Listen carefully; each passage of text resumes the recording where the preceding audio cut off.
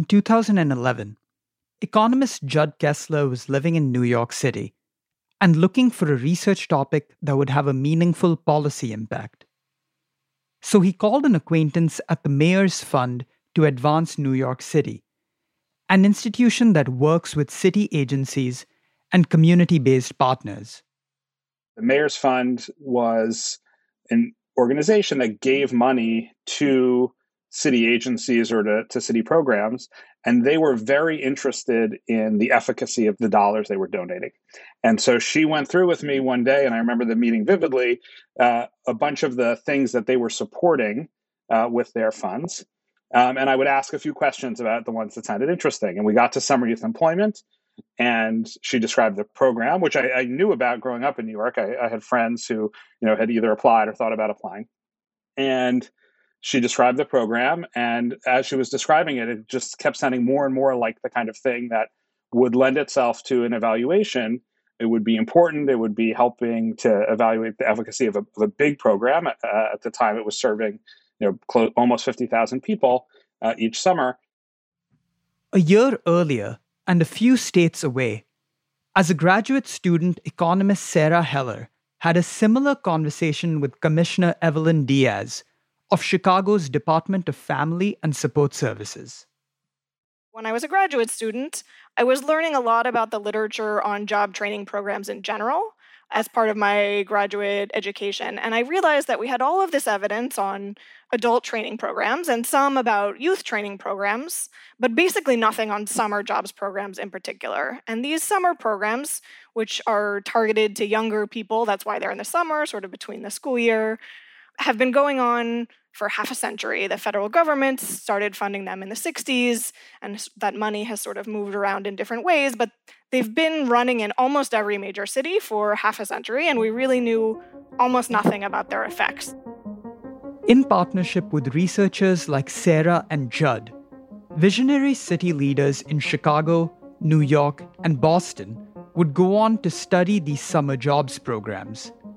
Thanks to their efforts, we now know that these programs reduce violent crime, reduce incarceration, improve community engagement, and even save lives.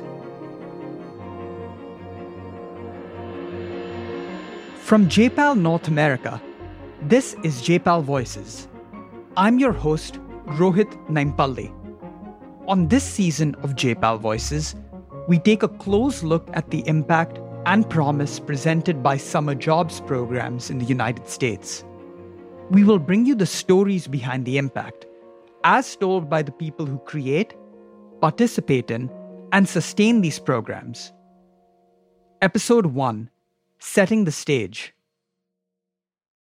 Typically, they tend to be more often jobs in nonprofit and government organizations. So things like being a summer camp counselor at a YMCA, or doing some urban renewal projects, clearing out a vacant lot and planting an urban garden and sort of learning a little bit about gardening and food production as you go.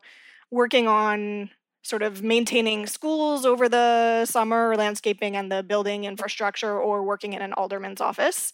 Some of the programs also include private sector jobs, so what you might think of as a more sort of, quote, normal summer job, working in retail or restaurants in your sort of local drugstore or grocery store. That's Sarah Heller again, now an economics professor at the University of Michigan, describing what jobs are typically available through Chicago's One Summer Chicago Summer Jobs program. While these programs do vary across cities, they bear a number of similarities to each other. This was made all the more clear when I spoke with Julia Brightman. Julia is the Senior Director of Youth Employment Programs in New York City's Department of Youth and Community Development. About 40% of the jobs are in the kind of your typical summer job, right? Your daycare, day camp, hospital, social service. But another 40% of young people are in the private sector. And that's everything from small businesses to banks. And then we have young people who are also participating, working with government agencies. So really it runs the gamut of everything in New York City. We also have a professional internship program called Ladders for Leaders. It's kind of the capstone of your summer youth employment program. Selection is really to that program is very rigorous, but those are for a smaller group of young people. But it really, you could be a camp counselor one day, you could work on a sustainability project another summer, you could work in a small business, you could work in a hospital. City agencies like the Department of Youth and Community Development partner with community-based organizations to help youth gain work experience, earn a steady paycheck over the summer, and develop the soft and hard skills that they will need going forward. As you would expect, these programs are incredibly popular and reliably receive many more applicants than they can typically serve. Many city agencies are working tirelessly to expand their offerings so that this is no longer the case. But as long as these programs are oversubscribed, they present us with a unique research opportunity. Part of what made the program open to evaluation is that it had leadership who was really, really dedicated to figuring out if it worked. Now, what people often do when they're interested in thinking about whether a program works is collect information on participants, on people who actually show up and participate in the program, and to think about whether those youth have different outcomes from the youth who aren't participating. You have to find some other group of non-participants to compare them to. But if you think about it, if you just compare the participants to the non-participants, the difference between those groups is not just the program, because you might think that the people who show up and say, I'm ready for a job, here I am, are different, even in the absence of the program. And it might be that they're more motivated, or they have parents or grandparents who are sort of more active about helping them seek out opportunities. So it might be that they're already doing better, even in the absence of the program. But it could also be the opposite. It could be the youth who really struggle to find a job or are living in areas where there just aren't as many jobs, and so they would be doing worse in the absence of the program. So there's this sort of classic problem of being able to isolate the effect of the program itself. And the reason we were able to overcome that is that basically all of these programs are oversubscribed. So they have more applications than they actually have money to serve or program slots, which means they have to allocate those slots somehow. And the way that they do it, in order to be fair, so to avoid nepotism or first come, first serve, they allocate the slots with a lottery, which means the difference between people who are actually offered the job and the applicants who applied but were not offered the job is really just the flip of a coin. So that we know, in the absence of the program, those two groups, the participants and the non-participants, on average are going to look just the same. That means we can follow the youth over time, both the participants and the non-participants, compare their outcomes, and really be able to isolate the effect of the program itself by comparing the average difference between those two groups. At JPAL North America, a regional office of the Abdul Latif Jameel Poverty Action Lab where I work, we try to answer critical policy questions in the fight against poverty. We use rigorous research to identify which programs can foster upward mobility.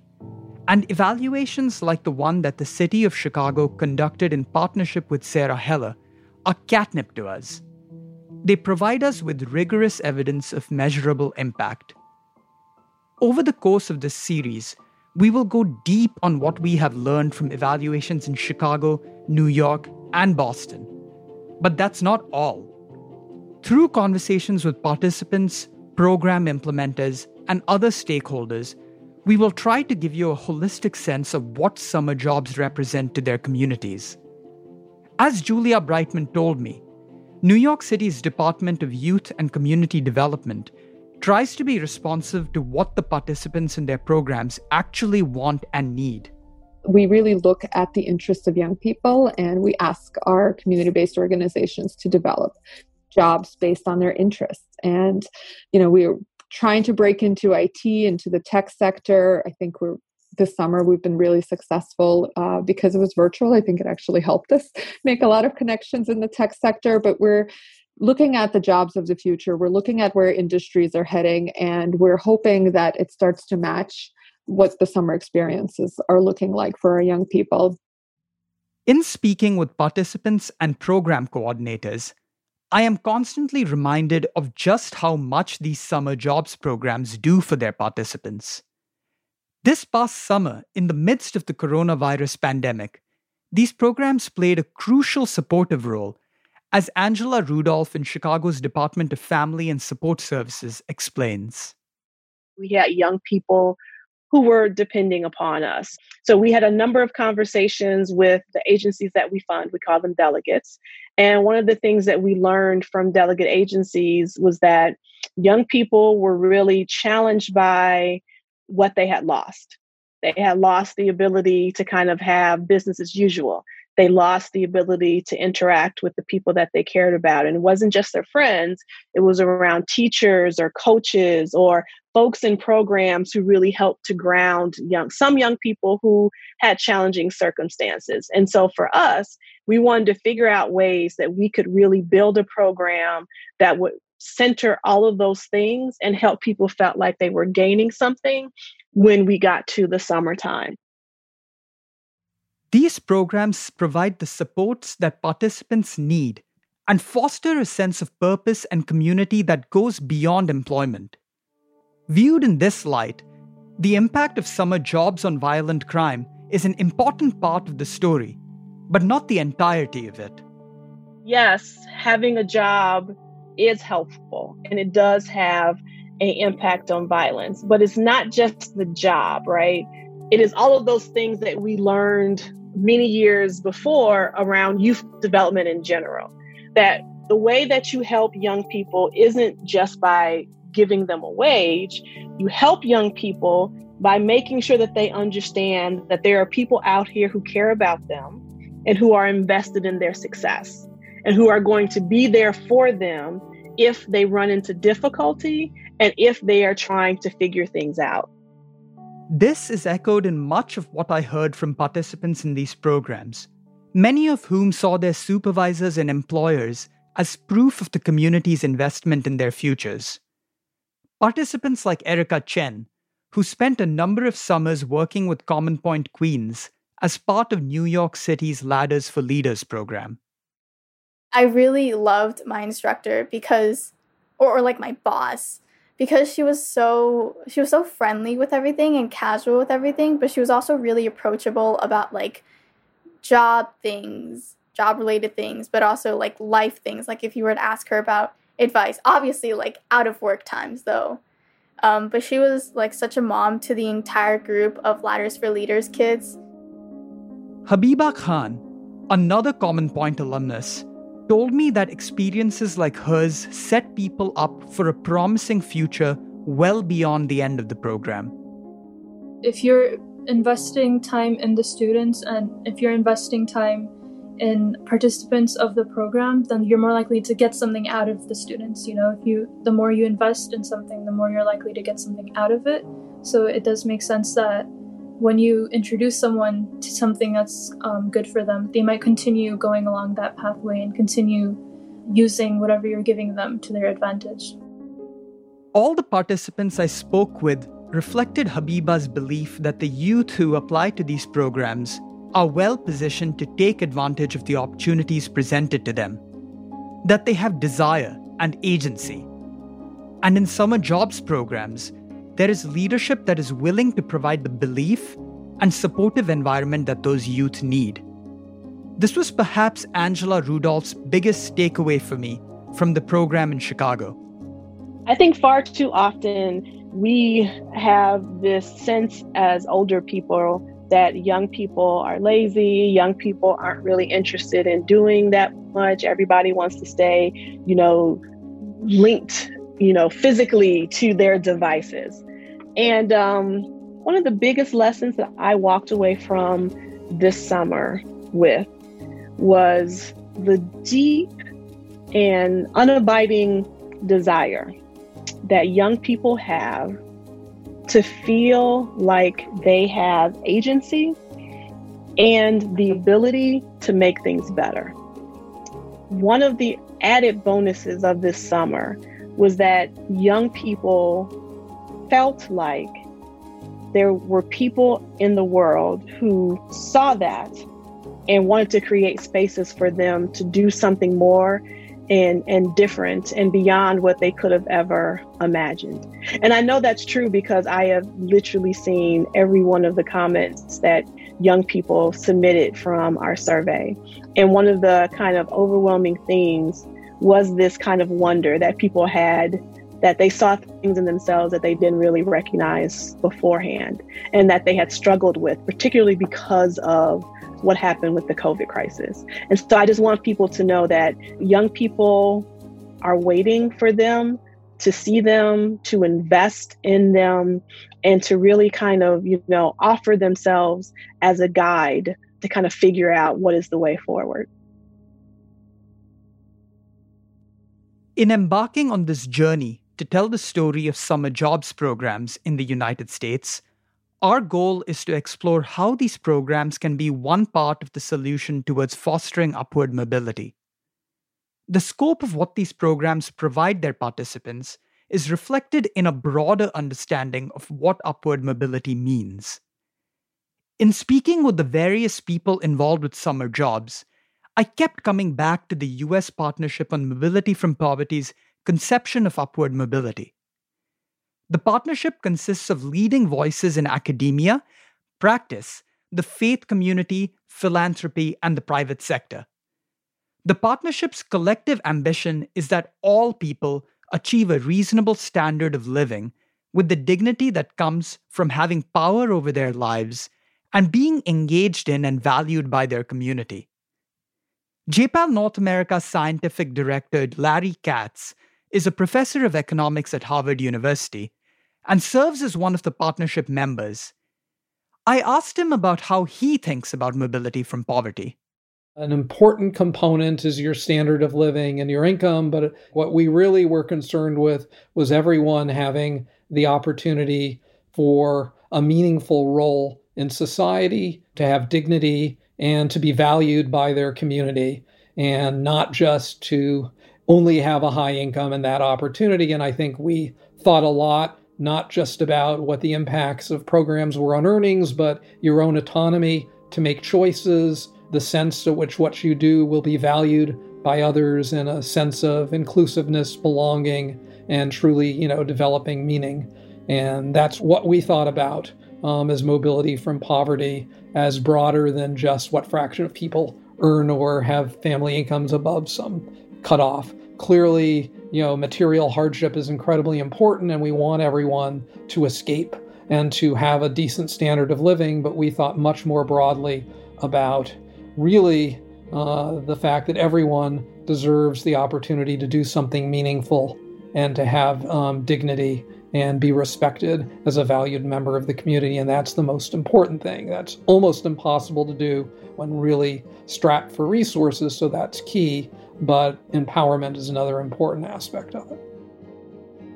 As part of its approach, the US Partnership on Mobility from Poverty proposes a set of 5 interlocking strategies to dramatically increase mobility from poverty. 1.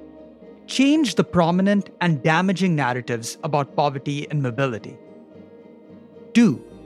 Create access to good jobs by improving pathways to good jobs and transforming jobs with low wages. 3. Ensure that zip code is not destiny through comprehensive place-based approaches.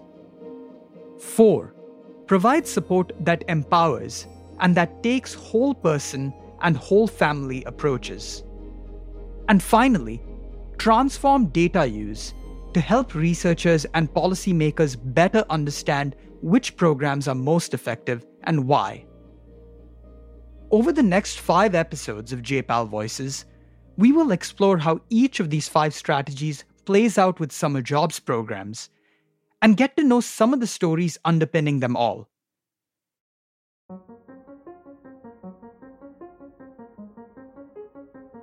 J-PAL Voices is produced by Dave Lashansky and written and narrated by Rohit Naimpalli. Elizabeth Bond designed our logo. Special thanks to Yijin Yang for her inputs and support.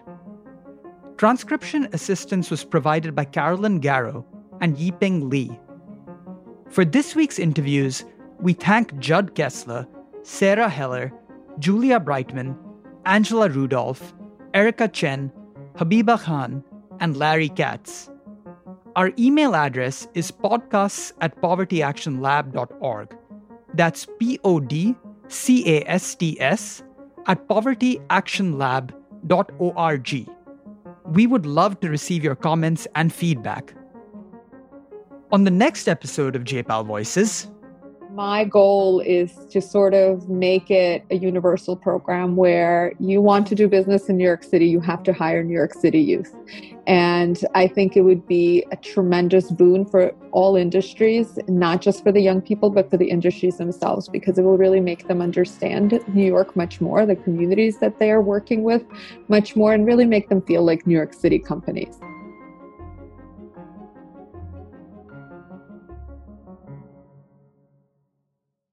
As we plan the next season of JPAL Voices, we would love to receive your input. Please respond to a short 1-minute survey at j-p.al/voices survey. That's j-p.al/voices survey. We also link to the survey from the show notes. Thank you.